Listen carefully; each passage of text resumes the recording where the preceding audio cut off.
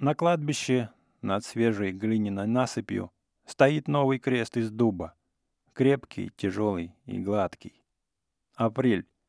Дни серые, памятники кладбища, просторного уездного, еще далеко видны сквозь голые деревья, и холодный ветер звенит и звенит фарфоровым венком у подножия креста. В самый же крест вделан довольно большой, выпуклый фарфоровый медальон, а в медальоне фотографический портрет гимназистки с радостными, поразительно живыми глазами. Это Оля Мещерская. Девочкой она ничем не выделялась в толпе коричневых гимназических платьиц.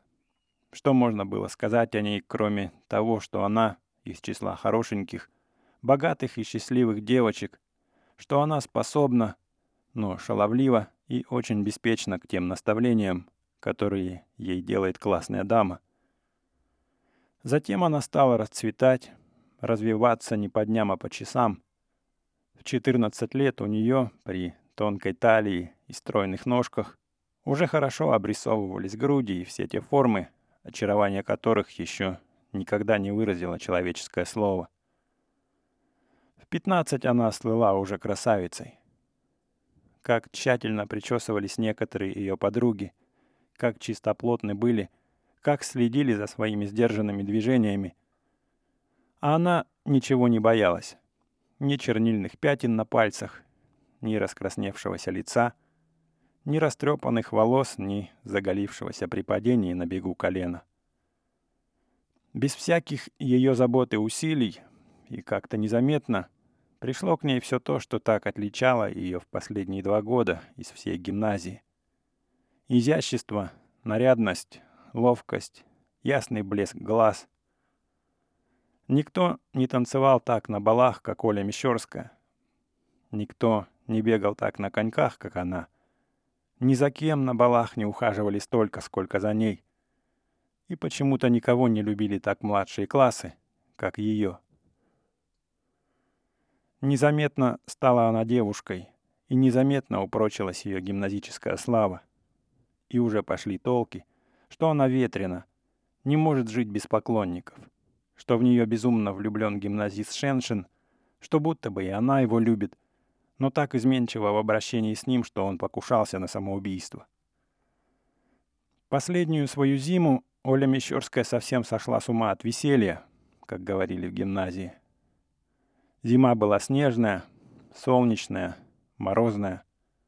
Рано опускалось солнце за высокий ельник снежного гимназического сада, неизменно погожее, лучистое, обещающее и на завтра мороз и солнце, гуляние на Соборной улице, каток в городском саду, розовый вечер, музыку и эту во все стороны скользящую на катке толпу, в которой Оля Мещерская казалась самой беззаботной, самой счастливой.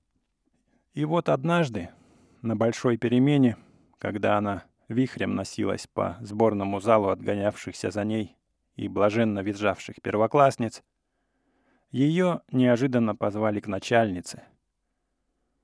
Она с разбегу остановилась, сделала только один глубокий вздох, быстрым и уже привычным женским движением оправила волосы, дернула уголки передника к плечам и, сияя глазами, побежала наверх. Начальница, моложавая, но седая, спокойно сидела с вязанием в руках за письменным столом под царским портретом. «Здравствуйте, мадемуазель Мещерская», — сказала она по-французски, не поднимая глаз от вязания. «Я, к сожалению, уже не первый раз принуждена призывать вас сюда, чтобы говорить с вами относительно вашего поведения». «Я слушаю, мадам», — ответила Мещерская, подходя к столу и глядя на нее ясно и живо, но без всякого выражения на лице, и присела так легко и грациозно, как только она одна умела. «Слушать вы меня будете плохо. Я, к сожалению, убедилась в этом», — сказала начальница. И, потянув нитку и завертев на лакированном полу клубок, на который с любопытством посмотрела Мещерская, подняла глаза. «Я не буду повторяться, не буду говорить пространно», — сказала она. Мещерской очень нравился этот необыкновенно чистый и большой кабинет, так хорошо дышавший в морозные дни теплом блестящей голландки и свежестью ландышей на письменном столе. Она посмотрела на молодого царя, во весь рост написанного среди какой-то блистательной залы, на ровный пробор в молочных, аккуратно гофрированных волосах начальницы и выжидательно молчала. «Вы уже не девочка», — многозначительно сказала начальница, втайне начиная раздражаться. «Да, мадам», — просто, почти весело ответила Мещерска. «Но и не женщина», — еще многозначительнее сказала начальница, и ее матовое лицо слегка заолело. «Прежде всего, что это за прическа? Это женская прическа».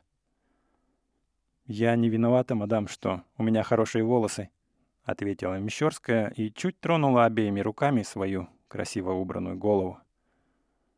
«Ах, вот как! Вы не виноваты», — сказала начальница. «Вы не виноваты в прическе, не виноваты в этих дорогих гребнях, не виноваты, что разоряете своих родителей на туфельки в 20 рублей.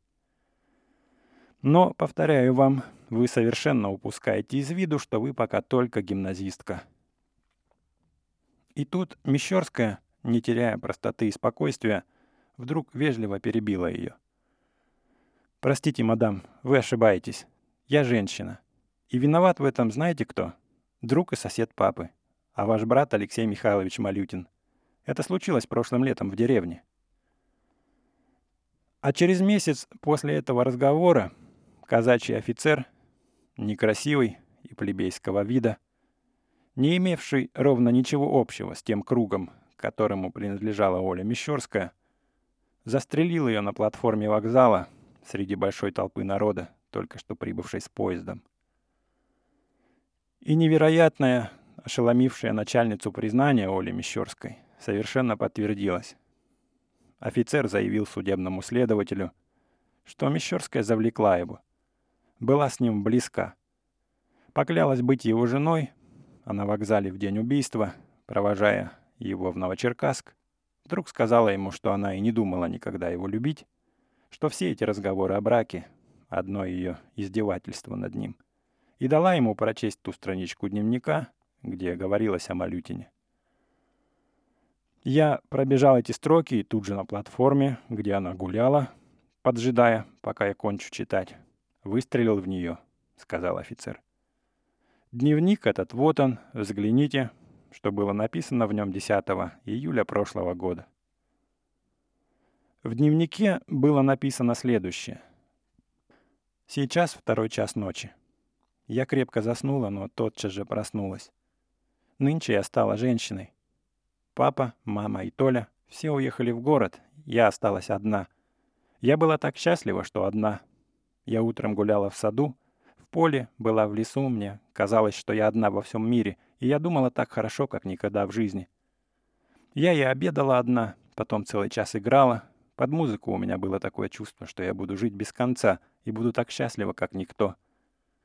Потом заснула у папы в кабинете. А в 4 часа меня разбудила Катя. Сказала, что приехал Алексей Михайлович. Я ему очень обрадовалась, мне было так приятно принять его и занимать. Он приехал на паре своих вяток, очень красивых, и они все время стояли у крыльца. Он остался, потому что был дождь, и ему хотелось, чтобы к вечеру просохло. Он жалел, что не застал папу, был очень оживлен и держал себя со мной кавалером. Много шутил, что он давно влюблен в меня. Когда мы гуляли перед чаем по саду, была опять прелестная погода. Солнце блестело через весь мокрый сад, хотя стало совсем холодно. И он вел меня под руку и говорил, что он Фауст с Маргаритой. Ему 56 лет, но он еще очень красив и всегда хорошо одет. Мне не понравилось только то, что он приехал в крылатке. Пахнет английским одеколоном, и глаза совсем молодые, черные, а борода изящно разделена на 2 длинные части и совершенно серебряная. За чаем мы сидели на стеклянной веранде, я почувствовала себя как будто нездоровой и прилегла на тахту, а он курил, потом пересел ко мне, стал опять говорить какие-то любезности, потом рассматривать и целовать мою руку. Я закрыла лицо шелковым платком, и он несколько раз поцеловал меня в губы через платок. Я не понимаю, как это могло случиться. Я сошла с ума, я никогда не думала, что я такая. Теперь мне один выход. Я чувствую к нему такое отвращение, что не могу пережить этого.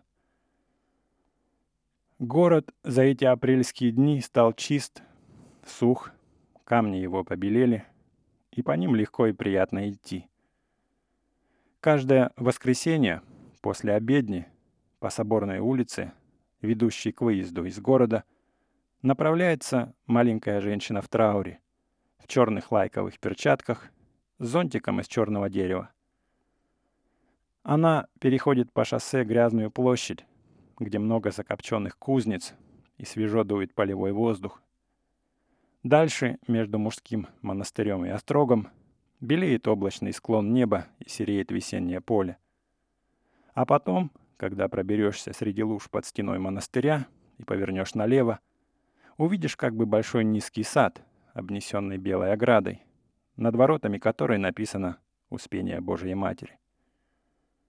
Маленькая женщина мелко крестится и привычно идет по главной аллее. Дойдя до скамьи против дубового креста, она сидит на ветру и на весеннем холоде час, два, пока совсем не зазябнут ее ноги в легких ботинках и рука в узкой лайке.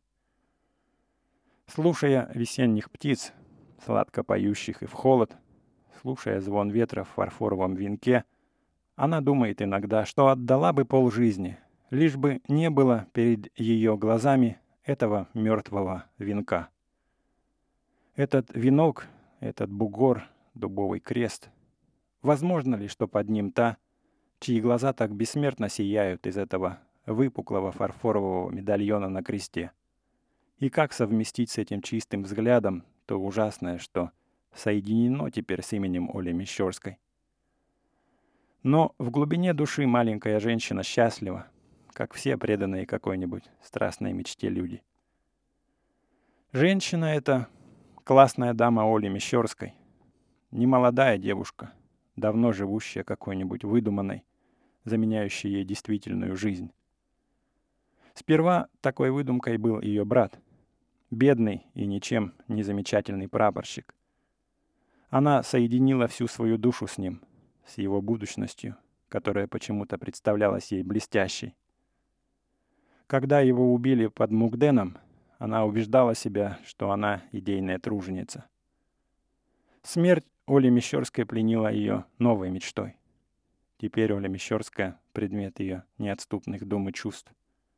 Она ходит на ее могилу каждый праздник, по часам не спускает глаз с дубового креста, вспоминает бледное личико Оли в гробу среди цветов и то, что однажды подслушала. Однажды на большой перемене, гуляя по гимназическому саду, Оля Мещерская быстро-быстро говорила своей любимой подруге, полной высокой субботиной. Я в одной папиной книге, у него много старинных смешных книг, прочла, какая красота должна быть у женщины. Там, понимаешь, столько насказано, что всего не упомнишь. Ну, конечно, черные, кипящие смолой глаза, ей-богу, так и написано, кипящие смолой.